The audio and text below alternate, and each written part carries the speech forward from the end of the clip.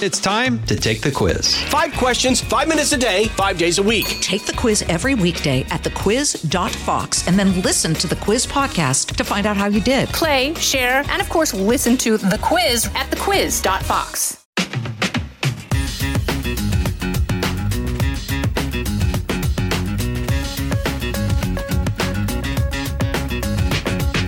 Well, welcome to the Jason in the House podcast. I'm Jason Chaffetz, and I really do appreciate joining me.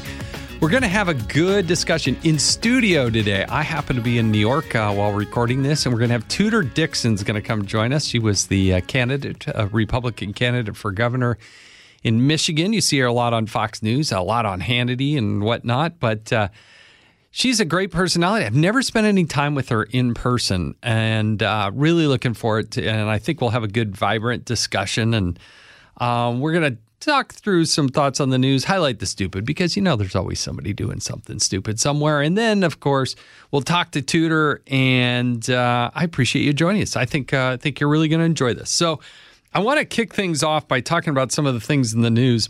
One of the things that the Democrats keep doing that just drives me crazy, drives me nuts, that is so intellectually impure.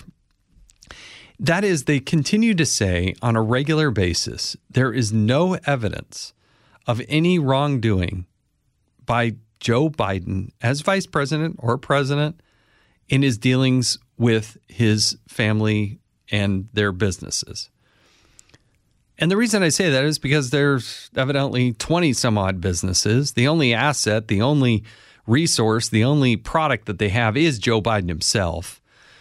And when they say there's no evidence, Republicans continue on an increasingly frequent basis to bring out new evidence, bank records, text messages, voicemails, emails, photographs, call logs, visits to the White House, visits to the vice president's residence, photographs of those. Not to mention the 170-something plus suspicious activity reports as is related to by the United States Treasury, the millions of dollars that are flowing into the Biden's account, and then the firsthand accounts of the witness testimonies. Other than that, yeah, there's no evidence whatsoever. And the lack of intellectual curiosity. Now, I can tell you as the former chairman of the Oversight Committee, Democrats were constantly peppering me on a daily basis, bombarding me with, you got to do this on Trump. You got to do this on Trump. He has to be lying. He must be. I mean, remember all the brouhaha about his tax returns? What evidence was there that he did anything wrong with those tax returns? None. Zero. They had no evidence. They were just fishing. These were fishing expeditions. And so at the time, like one of the things the Democrats said is, they were showing classified information in a non-classified setting. And this was when the Japanese prime minister was visiting Donald Trump at Mar-a-Lago, and he was showing him something on a computer, and it must have been classified information in a non-classified setting. So I took the bait, and I went out there and I looked at it. Now, this went on for weeks, untold number of headlines. Then it finally came time for the military to give me a briefing and invited the Democrats, went over to the White House in the Situation Room, literally. And I thought, oh, my goodness, maybe what are we going to show here? You know what the pictures were that they were showing on this computer? Not of missile sites and all these allegations. No, it was Prime Minister Abe's father liked to golf, and they had pictures of him golfing in the United States. That's what they were discussing. They were talking about golf, and we saw those pictures. Democrats walked out of the room, nothing to say, never heard a story about it, and life continued on. But to say that there's no evidence in this Hunter Biden, Joe Biden, Frank Biden, Jim Biden, Haley, there's so much evidence out there. It would be just improper. It would be malpractice for the Republicans not to continue on with this inquiry as they're doing it. It's just totally wrong. Next story. I want to be able to talk about the price of gasoline because as we're going into the fall, I just want to highlight that this is a fundamental approach that is different, that separates the two parties, Democrats and Republicans. We used to be energy independent. Now we're not. Joe Biden set out on a mission. The mission was to get rid of fossil fuels. He's said as much directly. He does not want the fossil fuel industry to exist. So I find it rich that he goes out there on the picket lines there in Michigan to try to say, I'm with all you union workers. No, you're not. You're trying to put them out of a job. You want everything to be electric. You want to fundamentally shift the way the big three auto manufacturers do business. You don't want them to produce the product that they're producing. So don't go out on the picket line saying, oh, they should make more. And by the way, the people on the picket lines who say we need to make more money because life's so expensive, then you need to look at Joe Biden. Joe Biden's the one through his policies, high energy prices, and everything else that's going on in massive government spending that is driving the inflation that makes it so the goods and services that you want to acquire and pay for are unaffordable. It's the Joe Biden, Kamala Harris policies. That's the Democrats' policies that are driving up those prices. And now you want to make automobiles more expensive. You think you're going to sell more cars, more trucks by making them more expensive because the labor rate's going to continue to skyrocket? That ain't going to work. One last thing I want to talk about, and I was Taylor Swift showing up at the Kansas City Chiefs game. Travis Kelce, one of the best tight ends, one of the best receivers out there, the go-to for Kansas City, goes out and scores a touchdown. I looked at the numbers on what Taylor Swift was able to do for the NFL. This game happened to be on Fox. Like 24 million viewers watched that game. Every single one of the women statistics on the viewership was off the charts because of one person, Taylor Swift. And I got to tell you, our family has been big Taylor Swift fans. I don't care where you're at with her music. She does put on a good show. I've been to a Taylor Swift concert. Our daughter is definitely a Swiftie. She loves Taylor Swift. The idea that she went to this game and was cheering she was genuinely into it. And then she did something else. Two things I want to mention that caught my attention. One is the video of her kind of bussing her table, cleaning up afterwards. I don't know if that was fake or real, but I tell you, a lot of people commented on that, like, oh, she didn't have to do that. Now, maybe it was a facade. Maybe it was all part of the shtick. I don't care. It's a good lesson for particularly young women who love and watch Taylor Swift in her every move to clean up the mess that she just made in this suite, even though she really didn't need to do it. But unfortunately, my prediction here is this, Kelce Swift romance. I don't think it's going to last very long. I think this will come and go. And next thing you know, Taylor Swift's going to be writing a song about the Kansas City Chiefs and Travis Kelce. That's just my prediction. Don't throw things at me. That's just my prediction. All right. Now it's time to move on to stupid because, there's always somebody doing something stupid somewhere. All right, I got two things I got to highlight here. Number one is Molly Hennessy Fisk of the Washington Post. She wrote a piece about how unbelievable how many guns there are in Texas. They're everywhere. People carry them in the cars. They carry them under their desks. They carry them on their hip. They have them here and there. I mean, it was such an eye-opener. But you know what?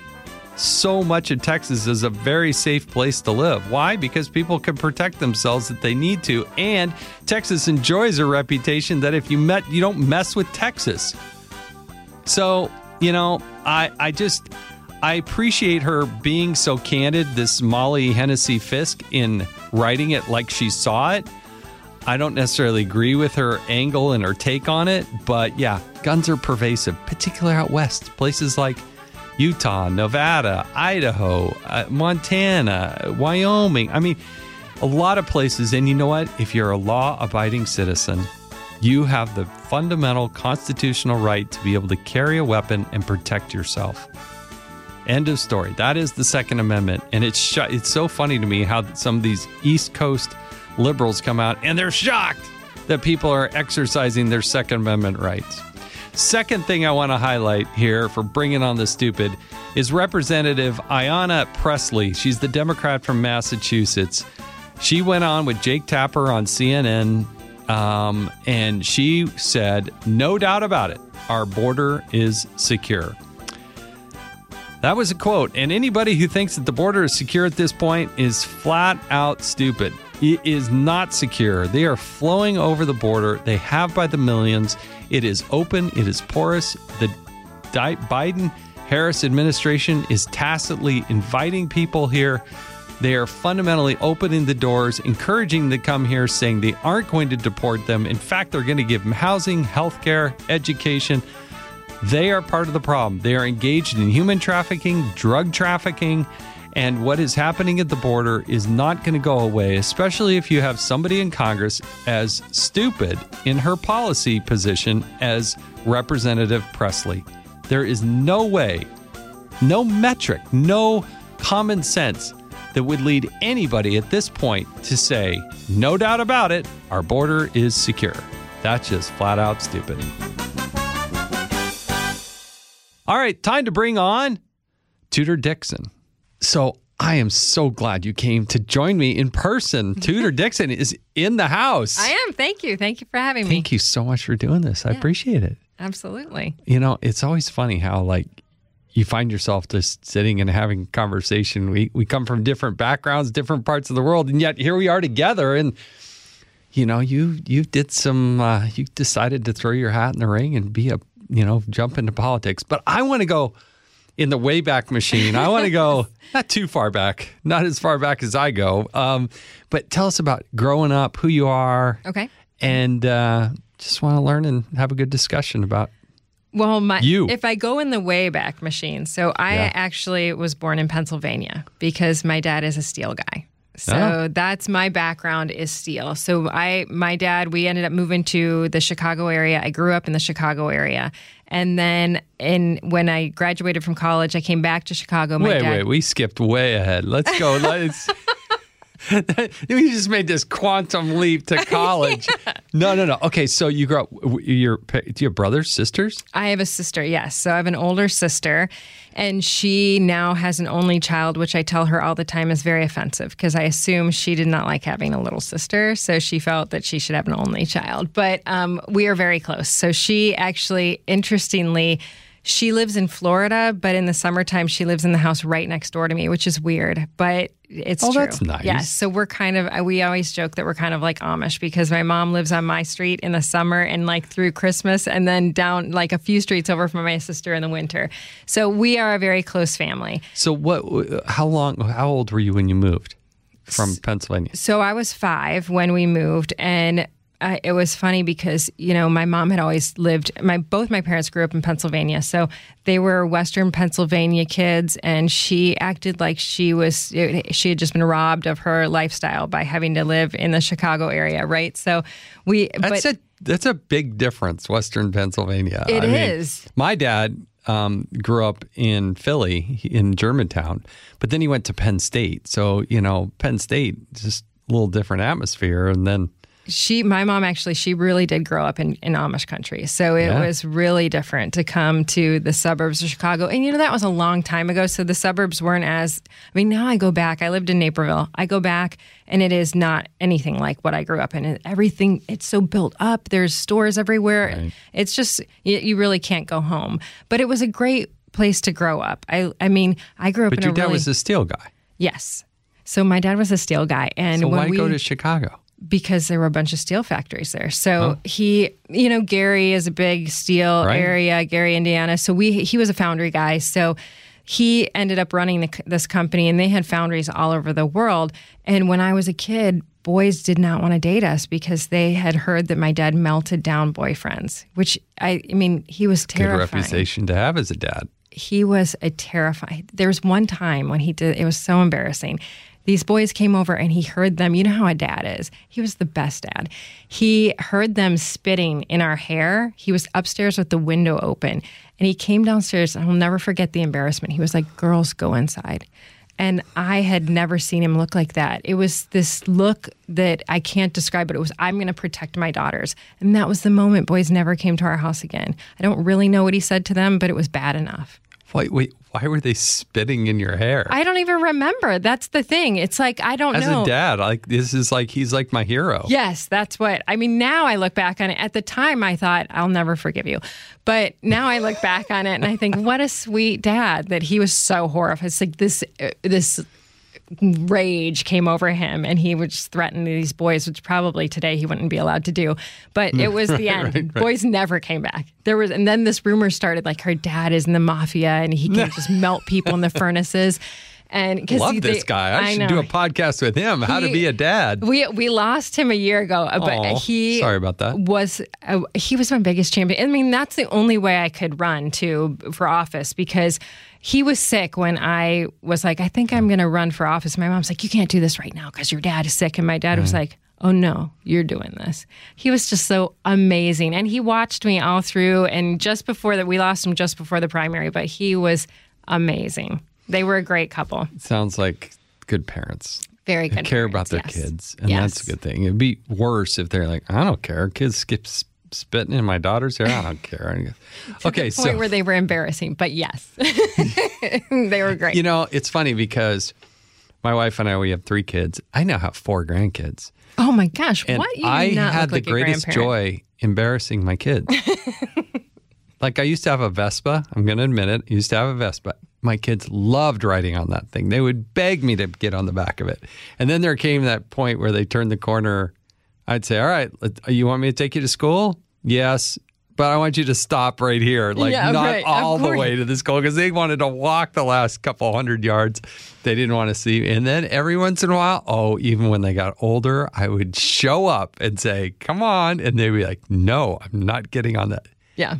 It put the biggest smile on my face. I know. My girls now, my oldest is 14. So I feel like we're just at that point where she's going to start hating me. And I say to her, I'm like, there's going to be this point where you're not going to You're going to change for a little while. Yes, I know it's coming. But she still will come out of high school and walk up and put her arms around me and be like, Mom, sweet. I love you. And I'm like, people can see this. And she still wants to be seen with me. I'm like, our youngest daughter, she did that with my wife. Never stopped. Oh, I'm really hoping. It will break my heart. Yeah. but I know was it's kind a part of the one life. who said, no, we're not doing that. Or yet I had to bring the heat. My wife was, you can always get things done with honey. And I'm like, okay, this is why it's important to grow up in a household that has, there are times when you parents. Can't get things done with honey. Yeah, I know. I have, my middle daughter she is the one that will always procrastinate everything I say. I'm like, go clean your room. She's like, I'm going to. I can see in your eyes you're not going to.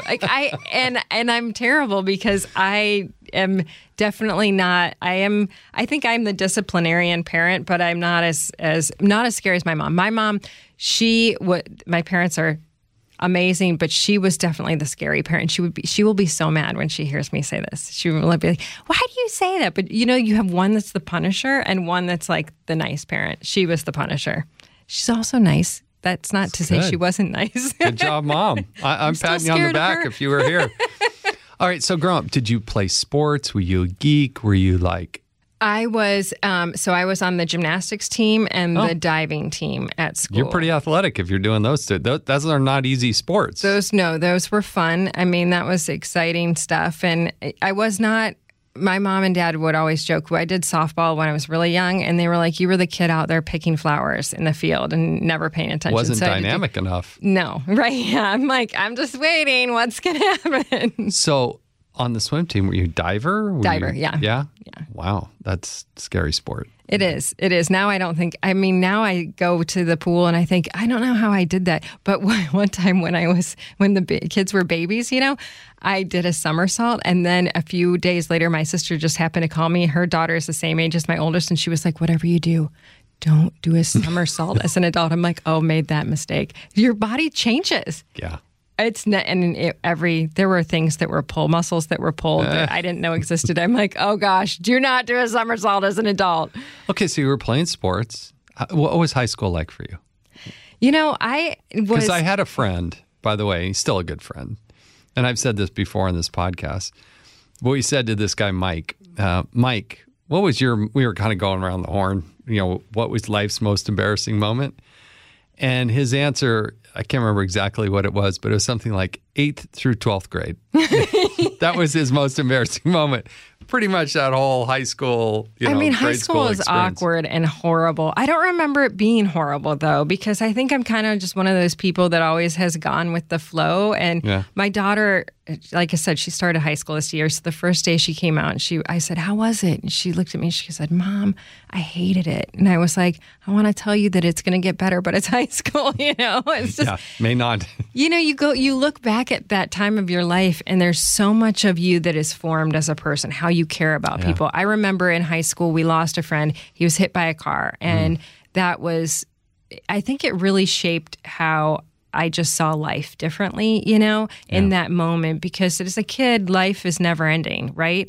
And then you lose someone who's 15 years old, and it's like you're jolted into this place of how I have so many questions. How can a young person die? How can he just how does that happen? And I think that was a moment where a few key things happened. That happened, and this empathy came in, and I was like, okay, I've got to care about his mom. I got to take care of his mom. I've got to take care of his sister. And that kind of created that sense in me that other people have these tragedies happen, and they need folks to come around them. When I was in high school, we had this class, this sociology class, where they would never do this today, but we traded a day with a kid at an inner city school in Chicago. So this was pretty bold. I went with her for the day and shadowed her, and she came to Naperville for the day and shadowed me. And so I went into the school, and there's metal detectors and everything, and it was just so different. And I think this has really been my passion on, we can't let kids go into these schools that are not educating them. And it's not the teachers. Really, it's the whole system is broken, and there's so many different factors. But I saw a school where the teacher said, "You guys are not going to cheat on this test. We're going to have a test. Everybody has to stay in their seats." And the teacher sat back and put his head down, and the kids put all their desks together, and they just talked. And it was just was a different culture. And I was shocked. I was 16, And then she came to our school, and she was like, "I don't get this. I mean, everybody sits, and it's so hard, and it's different." But she was smart. Serious, like one of those people that you just spend time with, and you're like, wow, this girl's going places. And I said to her, "What do you want to do when you grow up?" And I'll never forget her answer. Looking at me, she said, "I don't expect to grow up. Not a single kid in my kindergarten class is still alive. We get shot on the way home from school." And that has stuck with me my entire life, because I'm like, how do we accept that? Yeah. How do we accept that's just a fact? It was a fact for her.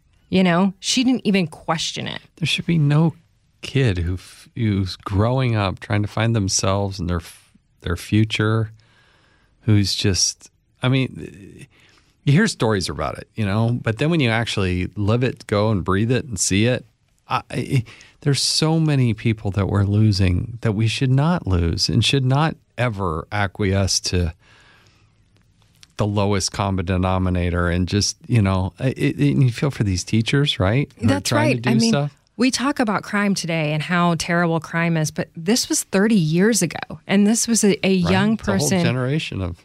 And at that point, my only experience with death was losing someone in a tragic situation. Right. This girl's experience was to lose someone all the time. And I remember feeling like, man, I just went through this and I could not handle it.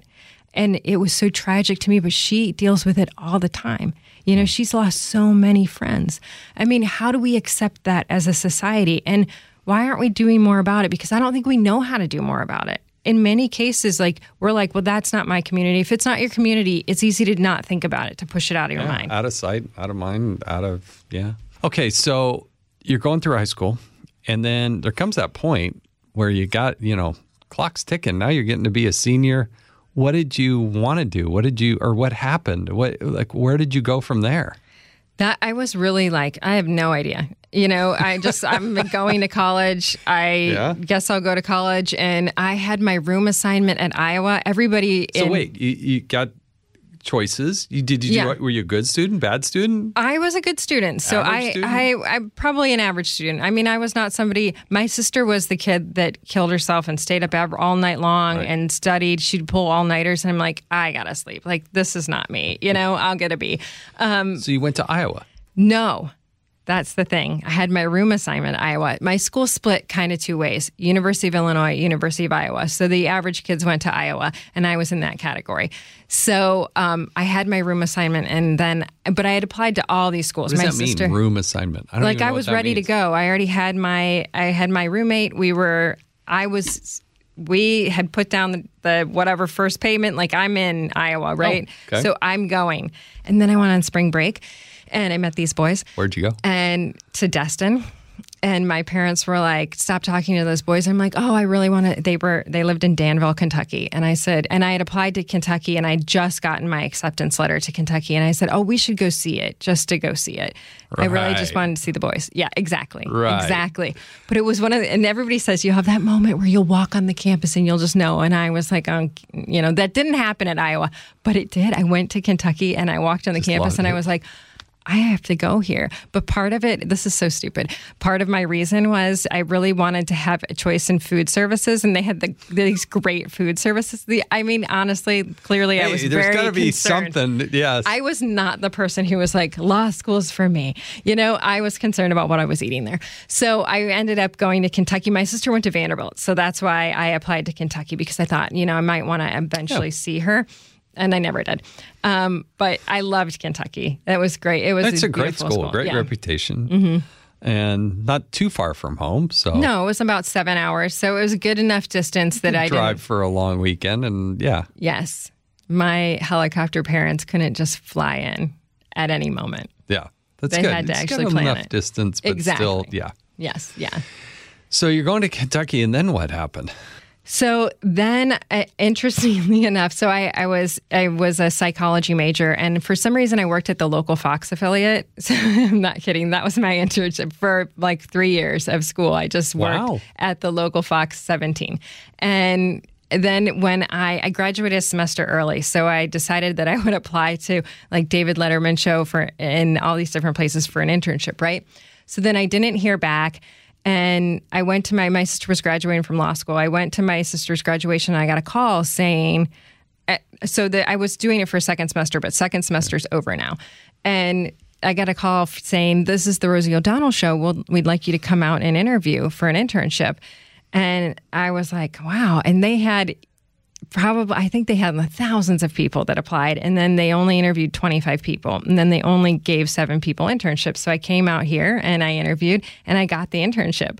So then I had a summer that I had nothing to do with. So I went, it's so funny because this is not what I ended up doing in life, but I said, I'll take a summer semester in London. So I went and studied at King's College and I studied media. So I went to the BBC and CNN and everything in London. And then I came back and I worked on the Rosie O'Donnell show. And what'd they have you doing? Oh gosh, so this is like before the internet, right?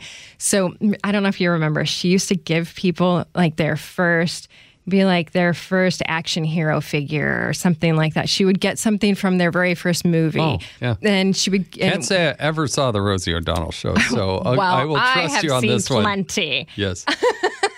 So yeah, when she would have a guest, she would give them a gift, and it was always something shocking, like how could you possibly find this? Yeah. So I would have to locate that gift, and that's tougher than it sounds. Yeah, because there's no internet. Well, that's true. Yeah. So I would have to call these antique stores in New York and then travel on the subway all find through. a Stretch Armstrong. Yeah, exactly. Yes, exactly. And then I would bring it back. No eBay to lean on. Yeah. And now that job's got to be easy, right? Right. So the funny thing about the show was apparently she had an intern that had been kind of wacky with her. So they were like, we kind of want to give Rosie space, but you're around her all the time. And so I was so sorry. I was one of those people that was like a rule follower, right? So they're like, you can't just don't talk, don't engage with her, don't talk. But I got really close to her bodyguards. They were very nice. So some days you would be at the front desk, right? So she left one day And I said, bye, have a good day to the bodyguard. And she turned around and looked at me and I was like, not you. And then I'm like, oh my gosh. And I was like, no, that's not what I meant. Not you. You should have a good day. And I could tell in her mind, she's like, this girl's insane. And she just kind of like, okay, blew it off and walked away. But it was a great, I have to say, it was a great environment. I will say that from the behind the scenes, you heard a lot of things that, a lot of sad stories. There's always people out there that will do horrible things. And she got a lot of attacks from people who I would say were claiming to be, I'm such a good Christian that I don't think you should raise children or be able to adopt children. And there was a lot of hate that was thrown her way. So I'm not defending any of the things that she's done since. But I do think that when you get fame quickly and people pick you apart, it can be hard. Yeah. So it was interesting to see that. Okay, so you go and do this internship. And then you go back to the University of No, I'm done. I'm graduated. So now, so then I'm just waiting for my husband to graduate. Tudor, we're boyfriend and girlfriend at this point. But I was on the 3.5-year plan, and he was on the I'm never graduating. Yeah. So I'm dragging him. Was he at the University of Kentucky as well? Yes. Yeah. Yes. So he was. You met there? Yes. Yes, we did.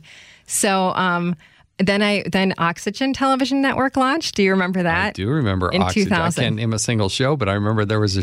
Isn't that like Oprah? Yes. So there was this show called Trackers, and it was kind of... Sounds creepy already. I know, but it wasn't. It was these young kids, and it was a talk show for young kids, but they got really good guests. Like they had Snoop Dogg, and that was an interesting day because they had a green room with just curtains, and I don't know if you know his reputation, but there was a lot of smoke. So they were trying to figure out how to work the cameras around the smoke. How to get the ventilation students working. Yes. Yeah. So that was exciting. And then finally Aaron graduated. And so I came back to Illinois and I was working in PR in Illinois, and he was working with my dad. My dad was in the steel industry, and then my dad decided to leave his company and buy a foundry in Michigan. And he said, come and work with me. And I'm like, oh gosh, that sounds awful, working with your family. And I don't know anything about manufacturing. And my dad was like the ultimate salesman, right? So he convinced me. We moved to Michigan, and working with him, the west side of Michigan. So it's a little town called Muskegon, Michigan, right across from Milwaukee, Wisconsin, right on Lake Michigan. So the foundry was actually right on a lake that fed into Lake Michigan. And it was the best 10 years of my life working with him and just really learning. I remember when I was first graduated from college, sitting down with one of the guys that worked with him, and his son was there too. We're the same age. His son was going to be a financial advisor. And I remember his dad looking at him and going, what 20-year-old kid do I want coming in and telling me what to do with my money? He's like, until you two have decided to make something, you will never know what real work is. And I remember thinking to myself, this guy's a real crab.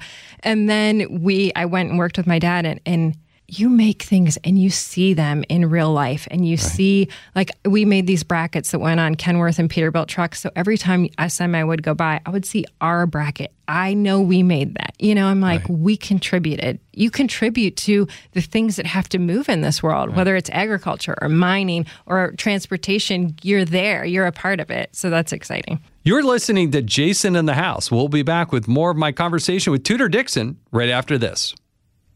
From the Fox News Podcasts Network. I'm Janice Dean, Fox News senior meteorologist. Be sure to subscribe to the Janice Dean podcast at foxnewspodcast.com or wherever you listen to your podcasts. And don't forget to spread the sunshine. Okay, so you do that for 10 years. Mm-hmm. At what point do you say, hey, husband, dear, I think I should get into politics? When did that happen? It takes a little while. So then you have 4 kids. I stayed home when I had the kids, and then I was diagnosed with cancer. I didn't know that. Yeah. So when the twins were 2, I went into my doctor, just a regular appointment. And my PA was doing my breast exam, and she said, well, how long have you had this lump? And I was like, I don't know what you're talking about. And this is, I think for women, you're told to do a breast exam and you're told to be aware, but this is not what I would have thought cancer felt like. I just think it's so hard to really know. I mean, there was a lump there, but I just didn't know that was what it would feel like. And so she said, I think we're going to send you in for a mammogram. Wow. And yeah, so that was one of those How old moments. were you? Can I ask? 38. 38. Wow. Yeah. And my twins were 2. My middle daughter was 4. My oldest was 6. Wow. And you hear those words and you're like, okay, so my oldest might remember me. Because you're thinking, what am I going to face? What is this? Yeah. And I think going through that and then coming out of that, then I went back to work after that, because I had surgery and they said, we got everything. You should be good. We'll put you on medication. So then I went back to work after that, and I went back to work for a steel. So my dad was a little upset because it was I know you're kind of going over that, and I don't want to go too deep or too personal, yeah. But yeah, I lost my mom to breast cancer, and she was diagnosed when she was like, if she wasn't 38, she was like 39. And, I've said many times, I only wish they had the type of diagnostics and medicine and everything, because I think she'd still be with us. But she passed away in 1995. And for me, it's like, I can't believe how long ago that was now. I know. Doesn't that seem shocking? But a credit to the medicine and the doctors and the research that I think most people, I hope at least, who get diagnosed, they think, oh yeah, I am going to live. I can tackle this. My wife, Julie, who I hope you get a chance to meet, she for years worked with a doctor who did breast reconstruction and did plastic surgery. And he had the good presence of mind of saying, look, I'm a male and I need a female. My wife also graduated with a degree in psychology to say, look, this is what's going to happen. This is the process. I can help you with everything from, finding the right bra and your hair. A lot of people lose all their hair. Yeah. And so I don't want to get too personal, too depth with that, but I am very familiar with that and how scary it is for the husband, how scary it is for the kids. Right. But I look around today and I see, I would never guess that. Well, I can walk you through my journey, because I think that a lot of people get that diagnosis and they immediately run to the first doctor and they just go with what that first doctor said. Right. And I mean, this is pretty intimate details, but women go through this. So I went to Grand Rapids and I remember the doctor was like, okay, we're going to do surgery on Tuesday. And we'll just do a double mastectomy, and then you can do reconstruction some other time. And I was like, man, I don't know about this. Like, this feels like there's a better option. Things seem more advanced than this now. So I started doing research, and I decided I'm going to go to MD Anderson. So I went, they're a top cancer hospital in the country. And my family members were like, no, you got to do this now. And I was like, no, I want to do this right. So I went to MD Anderson, and I liked the doctor there. She said, well, what do you want to do? Do you want to do a lumpectomy? Do you want to do a mastectomy? And she did a more extensive biopsy. And she said, well, we see precancerous cells all over. So I say you have to do the one. You decide on the second one. Do you want to just go and do it all now? And went through all the different options of it'll look different if you have one that's natural and one that's, fake. And I mean, so we decided, and she said, I'll never forget this. She said, I mean, in 20 years, you'll probably be back here with cancer in the other breast, but you'll have 20 years with it. And I was like, Mom, my girls will be like getting married. I don't want to go through that. So, but there was a coldness there. And so I said, my parents freaked out about this. I'm like, I think I'm going to go to Johns Hopkins and get another opinion. They're like, you just have to get this done. And the riots were going on in Baltimore and that freaked them out. But I'm like, I'm going to the hospital. Right. So this was pretty incredible though, because I sat down with these doctors, same 2 men, the breast surgeon and the plastic surgeon. And the plastic surgeon said to me, hey, I want you to be able to feel like you're still a woman. And so when we're done with this, I'm going to do a surgery that you're going to be able to wear a bikini if you want to.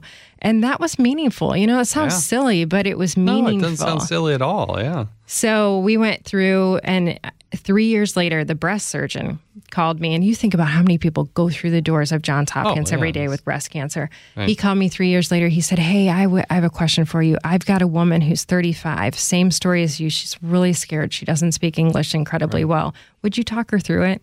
Think about that. This guy remembered me from 3 years before and gave me the privilege of sharing my story with someone else. Yeah. So that was pretty cool. Yeah, it was amazing. Because there is the whole psychology of it. There is the whole, I got to live a life and got a husband, I got daughters, I got, And there's so many different options too, especially I think with daughters. I was like, well, what are you going to do to me? You're going to cut off my breasts, and my girls are going to grow up wondering what that looks like in real life, and so I wanted to have those intimate conversations about how do I explain this to my kids, and what will they see, and how much can we save, and how normal can I still be? And so there are all kinds of options. You can have a mastectomy that cuts off your nipples. You can have one that's nipple sparing. I mean, and these are all things that are very hard that you actually have to think about when you're going through this. Yeah. And you have that opportunity to have that discussion. And women have called me since that have gone through this and like, well, I've been told that I have to just go and have it cut off and then they can tattoo your nipples back on. And I'm like, talk to someone else, just see, because there are options. I know that's very... And they didn't used to be here. It's probably more than you wanted to know. No, I think it's so important. I mean, I certainly didn't start this little conversation with you thinking we were going to talk anything about this. So, but that's why I like doing this podcast, because you just kind of get to know somebody and we did a podcast with Dr. Nicole Sapphire, who is one of the more talented radiologists, that there is, and she knows how to, and every day she has to tell people what the results of these mammograms are. And I don't know how she does it emotionally. Like, that is really got to take your toll over a lot. But statistically, it is a stunning number of people that are going to get cancer. And, if it's not cancer, it can be something else. But it is stunningly pervasive. Mm-hmm. And it touched my family, and it's obviously touched your family. And it's a reality of what's happening. And I hope people have that hope and that understanding that there are options, and that the medicine of today compared to 10 years ago, 20 years ago, 30 years ago, it just incrementally is getting better and better. And it's not the death sentence that it used to be. Right. And if you hear something you don't like, you are your own best health advocate. And that's what I tell people all the time. I'm like, don't feel like, I think we know so little about medicine if we're not doctors that we just, okay, this is what the doctor said, I have to go with it. Yeah. But sometimes you have to ask another doctor and you get to hear something different. Well, you're inspirational for a lot of people. I've never heard that about you. Maybe I didn't do enough diving deep, but that's good. And especially for your kids. I mean, I think that's life lesson for them as well. Yeah. So, okay, you're going through that hardship. You're in Michigan and you're working with your dad. But at some point, where is it? Where on the spectrum did you finally wake up and roll over and whatever and say, honey, dear, I've been thinking politics is what I should do. It'll be really good for our family. I was that mom who sent my kids to public school and felt like that their job was to teach them and never questioned anything that would happen in public school, because I was like, again, like with the doctor, I'm not the expert. I'm not a teacher. The teacher is the expert. So I'm just going to blindly trust. And a friend asked me to come and work with him, leave manufacturing, start a program for middle and high school students. It was like a daily news update, sort of like a CNN 10. And so I took this leap and stepped out. And he had been in education reform for years and was like, talking to me about all this school stuff. And I thought, man, I never thought about it. And still, I think this is the struggle to get people to understand choice. Choice is really up to you. And we're not saying you should leave public school. And I would never say that. I'm a public school kid. And my kids got a great education in public school when they were there. But when COVID hit, we moved them because the public school shut down. And I didn't know if they would open back up. And so I moved my kids to private school. And for them, part of the reason we moved them was my oldest moved from elementary to middle school, and she struggled, and she wanted to move schools. So we wanted a smaller school for her. And I just saw that choice, how it impacted their life. And it wasn't that I was angry with my public school. It was just an amazing change for them. The culture, we're Christians. They went to Christian school. They started reading the Bible every day, the way it impacted the way they thought of prayer and all these things and their hope. And it was funny this year because we lost a kid at our school unexpectedly from a medical issue.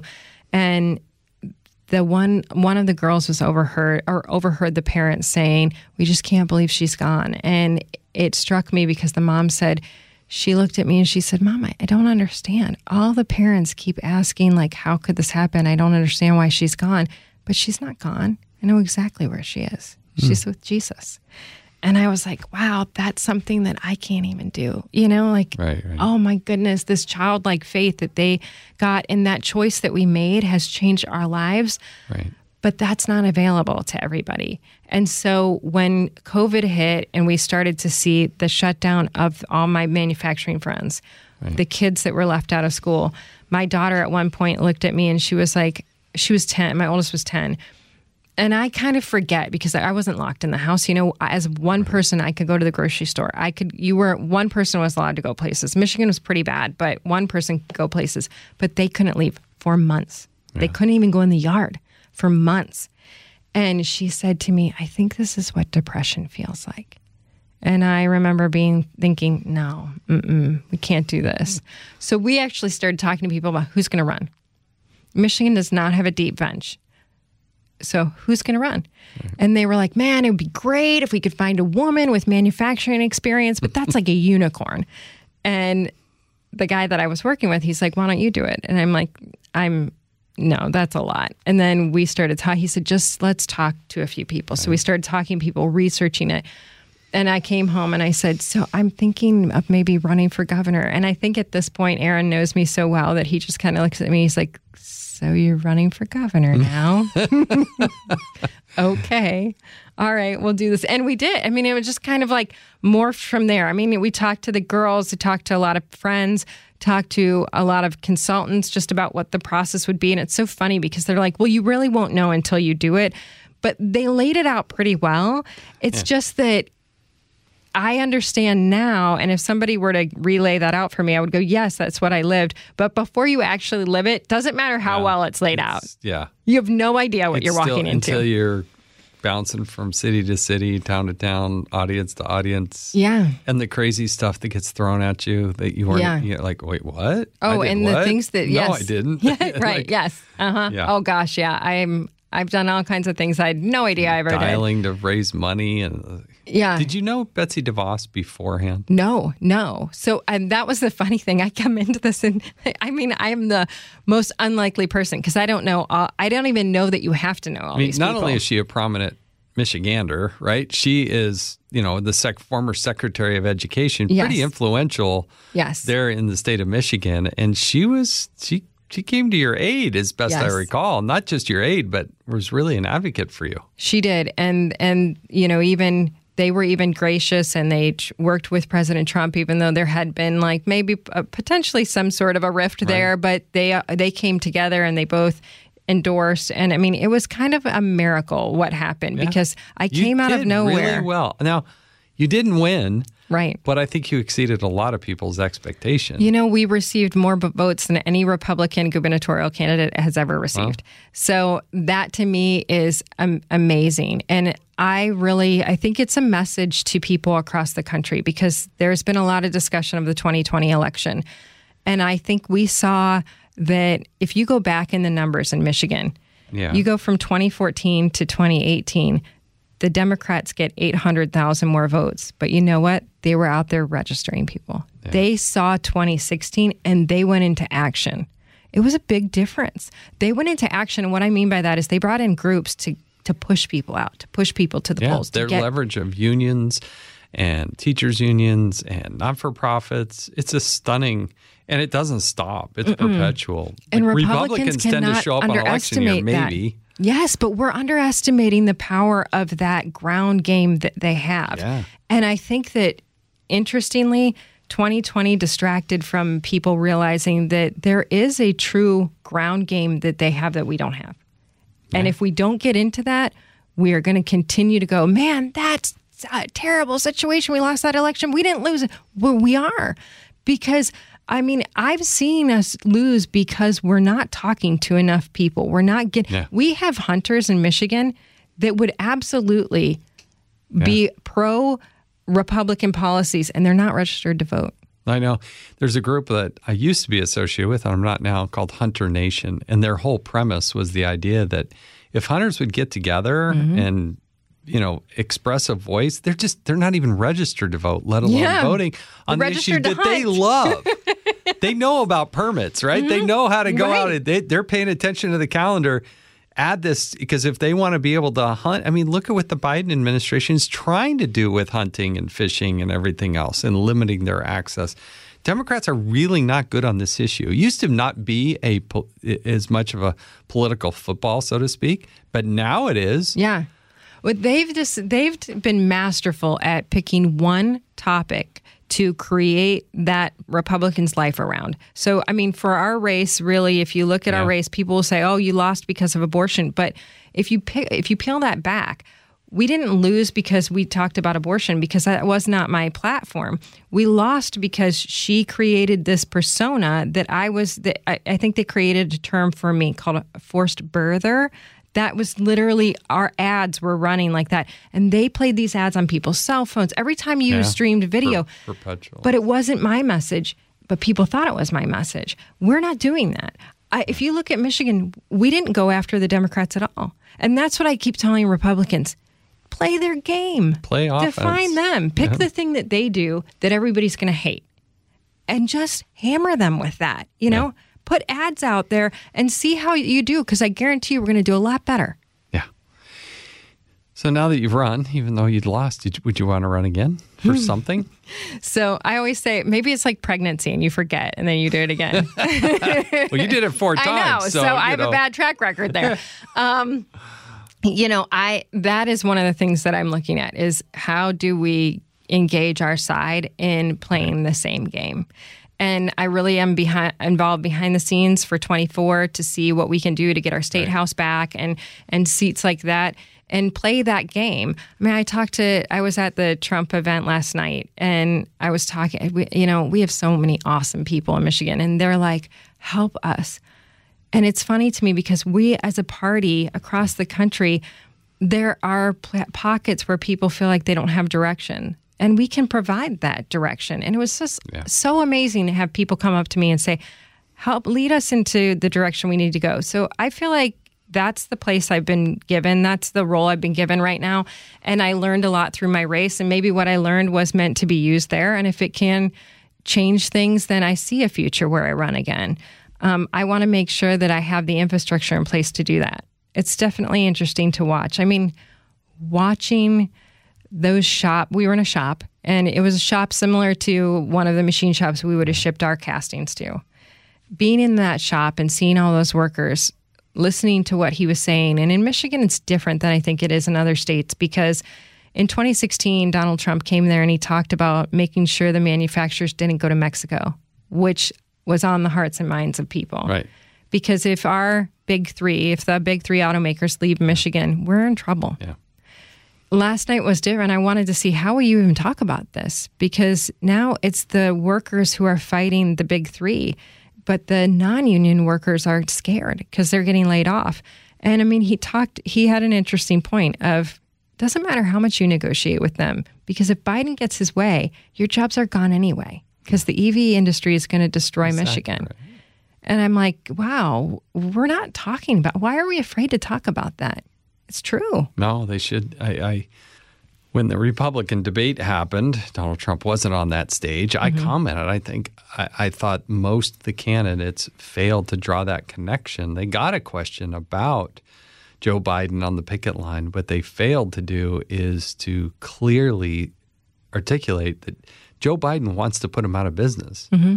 And he does so because he's pledged to get rid of fossil fuels. He wants to get rid of the very lifeblood of things that they're making. So who is he kidding? I saw one of I can't remember what news outlet it was. They were trying to ding Trump, and the headline was, Donald Trump says the strike is irrelevant, something like that. And I said, wow, they're promoting this. They didn't even get what he was saying. It was irrelevant. They don't want to. Because, they don't want to, of course. But it's irrelevant because their jobs are not going to be here. And I think if you've been where I've been and you've seen what we manufacture and the difference between a gas-powered car and an electric car, you see how many of our big companies will go down. I talked to a guy in on the west side of the state. He has a company that has nearly 4,000 employees. He said, you have to understand, I've always worked with the environmental agency in Michigan. Under Whitmer, it's a different place. He said, I can't explain. It used to be scientists working with me. I said, it's activists. He said, that's right. And every day I think about my grandfather's pledge to stay here and my father's pledge to stay here. But we have partners in red states, and there's a chance we move all our jobs. Yeah. 4,000 jobs. You're listening to Jason in the House. We'll be back with more of my conversation with Tudor Dixon right after this. It's a very real, and America better wake up to it. I'm not opposed to an electric vehicle. I have an electric vehicle, but you know what? I'm like all of the above energy. And when you purposely cut off the lifeblood of how to drive our economy, and then you say, okay, workers that are striking, life's more expensive, you need a pay raise. That was on purpose. Mm-hmm. It was because of the Biden administration's policy. All right, now we're getting into a policy podcast. Yes, sorry. And we could go on and on here, yes. But you've been very generous with your time, and we've learned a lot about you. But you have not been through my rapid questions Oh, yet. gosh, great. Oh, no. Okay, I'm ready, maybe. You ran for governor in a contentious state. These are not going to be hard questions compared to what you've already been through. So, you ready? Yeah. It didn't matter if you were ready or not. I knew. I was still going to ask I'm like, anyway. why am I answering this? All right, first concert you ever attended? Oh, Lollapalooza. Really? Yes, it was like multiple concerts. Sounds like you liked it. It was, and I'm not a big concert goer, but it was fun. I was in high school. I escaped from my helicopter parents for an afternoon. Sounds like fun. All right. What was your high school mascot? Oh, this is interesting. We were the Redskins. And when I was a senior, it changed to the Red Hawks because, we couldn't have the Redskins. But did you see that debate of the Commanders that now that group has come out and said the Redskins should be honored and the Commanders were actually oppressive? And I'm like, it's come full circle only 30 years later. I mean, I've always felt like you're honoring these people. You're like, it's nothing but positive to be able to be named. We choose them because they're great warriors. We want to be them. Yes, that's our mascot. We're tough. Yes. We're persevere. We overcome obstacles. We win. It's like, what negative connotation do you think they bring by naming their team or their school after you? Right. All right. First celebrity crush. Oh, for sure. Leonardo DiCaprio. And I thought we would, Have you ever met him? No, but the funny thing is, would you melt if he did? So not now, because I think that I had a moment where I got over him.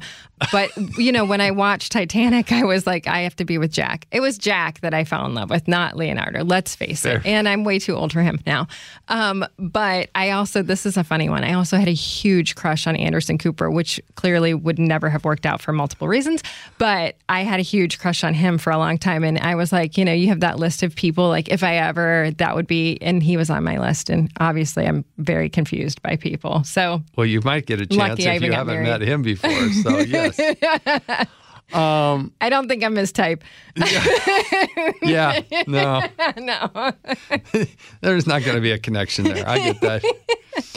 What was your first job? I worked at the grocery store. I was a bagger.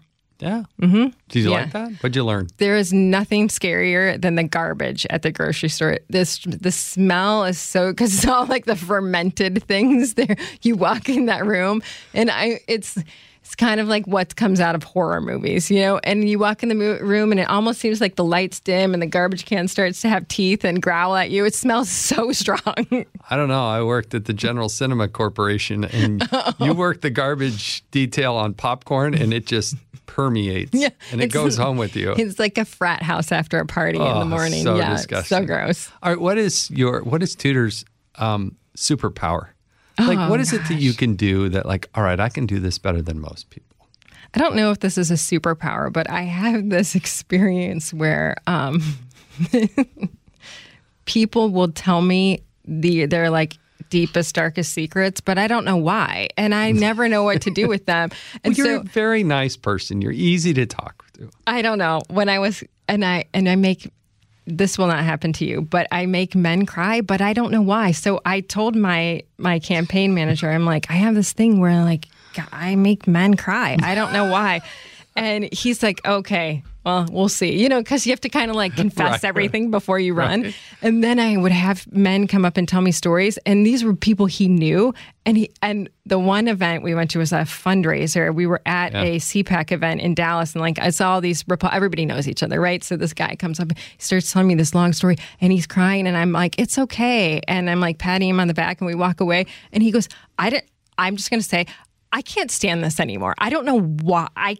I don't know how you deal with this. And I'm like, I don't know what it is. I don't know why it happens. Like, I don't know how to explain it. I mean, that's not a superpower, though. Everybody try hates to it. Analyze that, but I'm just going to leave it right there. And I know. Yeah. I know a lot, so I know everybody's start. It's in here, though. It's not coming out. Saving it. Save it for the podcast. Another podcast? All right. No, it's locked. I have to keep it in the vault, because they've trusted me with their innermost. Well, that's good. Yeah, so it's in the vault. That's good. You're trustworthy, too. That's good. Did you grow up having a pet?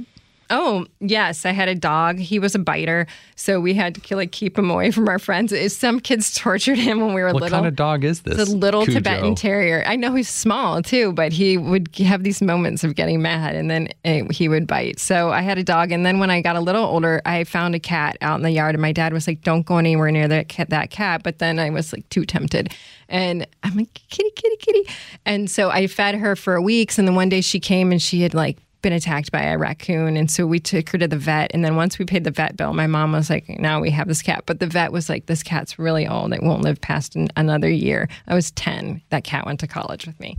Oh my God, this is a tough cat. Yes, yeah. You get attacked by a raccoon and put on another 10 years. That's right, exactly. I mean, they talk about cat lives, but that's impressive. Yes. Do you have pets now? I do. So we have a dog, and we actually have a cat. That was a weak moment for me. We went to get fish food at the pet store. It was cat adoption day, and I don't even want to have a cat, but this cat was acted like, I love you so much. And I'm like, oh my gosh, where's she going to live? So we brought her home, and she loves me. Why pet stores are in business, people like you. Totally. Yes. I'm a marketer's dream. If I see the same food I buy every day in a different package, I'm like, it must taste different. Look how beautiful this is. It must be more nutritious now than exactly. the new updated formula. Yes. Yes. Do you go on Instagram and just buy whatever they throw in front of you? No, I don't. Thankfully, I'm not really an online buyer. But if I go to the grocery store and I know the Lucky Charms are bad for me, but now the package shimmers, I'm like, oh, how cool. I'm going to bring this home. I look at the label and I think, and I'm probably going to get this wrong, I don't want some cereal manufacturer to get mad at me, but the Wheaties and the Lucky Charms have about the same nutritional profile. Isn't that shocking? I know. I'm like, why have I been eating this Special K? I like the Lucky Charms. Same amount of sugar. That's right. I'm not doing Special K.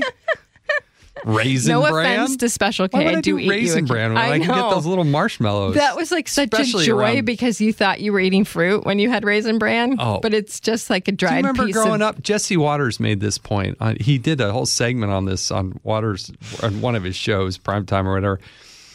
When I grew up, they were recommending 10 bowls of grains and cereals. 10 bowls of cereal? I can do that. Exactly. Life cereal. Then I do a hot mix and get near the bottom and I would mix them all together. I still feel like I'm doing something good when I'm eating cereal, even though I know better now because I was raised it's heart that healthy. way. I know. I'm like, I've lower my cholesterol. Even though it's got, 19 grams Raisin Bran is the only carbs. place that I actually accept raisins. So I am a strong, against raisins baked into food. Why do I have to have a grape that has gone bad that is squishy now? I can eat raisins by themselves. Put the raisin in a cookie? No. Yes, that exactly. Yes, there's something wrong with You're going to make me cry. We're almost there. I see your secret sauce. I understand. You're making me cry about raisins okay, pineapple on pizza. This is a make or break. This just happened because I literally just went to, right before this, I got pizza and I said to the guy, I said to the girl that was with me, I think I'm going to get that one. And she was like, the pineapple one? And I said, get a hold of yourself. No, I'm not looking at the pineapple one. I'm against it. Good. You scared me for a second. You thought you were going there. No.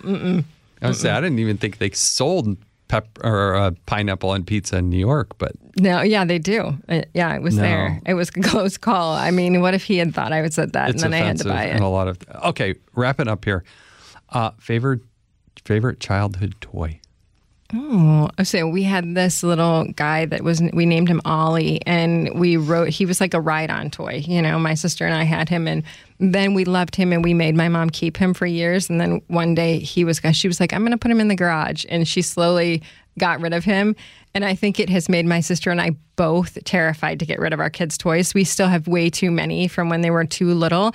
And we're like toy hoarders and then you put that together, my mom getting rid of our favorite toy secretly and probably throwing it in the garbage, even though she told us it went to a farm or something, and then you add in Toy Story. I mean, give me a break. We'll never throw a toy away again. That makes total sense to me.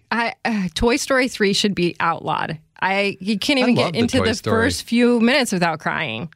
I don't know about that. They go into that incinerator, hold hands. This is the end. It's devastating. It is devastating. I did like Toy Story. I think it's very clever, and the voices are so good.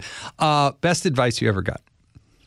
Oh, well, my most recent that I can remember was going into the debate because I was scared of going into. I'd never debated before, and I'm debating Gretchen Whitmer. She's an attorney, and everybody was like, yeah, this is going to be horrible.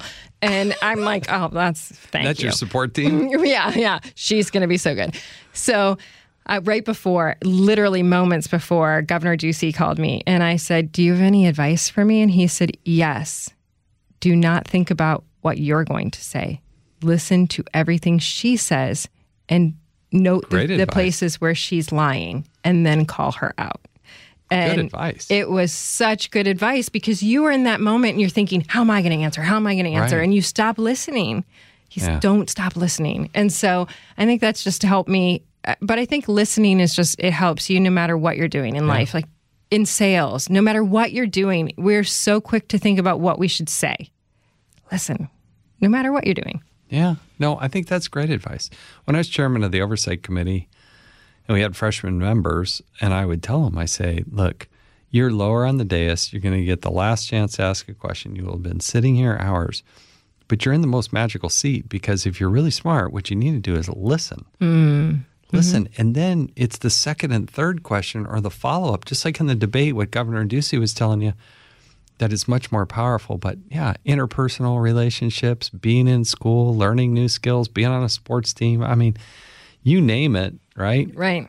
And there was a lot. Walking into that debate was scary because there were so many people that wanted to debate her. I mean, There were so many people that had so much to say to her in the state of Michigan. And I said to them before I went in, I want to be your voice. And I'm like, my prayer before I went into that was not like, oh, let me do really well. It was, let me say the things that the people of Michigan want to say to her and want to have her answer. You do feel the weight of that. You meet with so many people and they put all of their hopes and their dreams and their pleas and the more it happens, the longer you're there, like, wow, you really start to feel the weight of it. But that's because you care. And that's good. And that's what people are ultimately attracted to. And I hope you run for another office at some point. Although there is that saying, friends don't let friends run for Congress. So my seat is open. Well, my seat was taken by a Democrat for the first time last year. So I definitely had a lot of people like, go to talk. We'll turn off the microphones and have a little talk here. Right. Well, my girls but thanks for opening up your heart and sharing your thoughts. And I appreciate you coming on the Jason in the House podcast. Yes. Thank you for having me. It was fun. You're listening to Jason in the House. We'll be back with more of my conversation with Tudor Dixon right after this. Can't thank Tudor Dixon like we do everybody for all this time that they give us and opening up her heart and just being a fun person. She's just the kind of person that should be running for office. I hope she does run for office and do some other good things to help our community. So what a great story and good all-American family as far as I'm concerned. So I wish her nothing but the best and just good, happy person. And I like being around happy people. All right. Please subscribe to this. Rate this podcast. Really appreciate it if you could rate it. And I want to encourage you to go over to the foxnewspodcast.com. You can find other podcasts. I want to remind people, too, they can listen ad-free with a Fox News Podcast Plus subscription on Apple Podcasts. And Amazon Prime members can listen to the show ad-free on the Amazon Music app. I'm Jason Chaffetz. This has been Jason in the house. Thanks for joining us. Join us next week. Another good, exciting, fun guest. Pull up a chair and join me, Rachel Campos Duffy. And me, former U.S. Congressman Sean Duffy, as we share our perspective on the discussions happening at kitchen tables across America. Download From the Kitchen Table, The Duffys at foxnewspodcasts.com or wherever you download podcasts.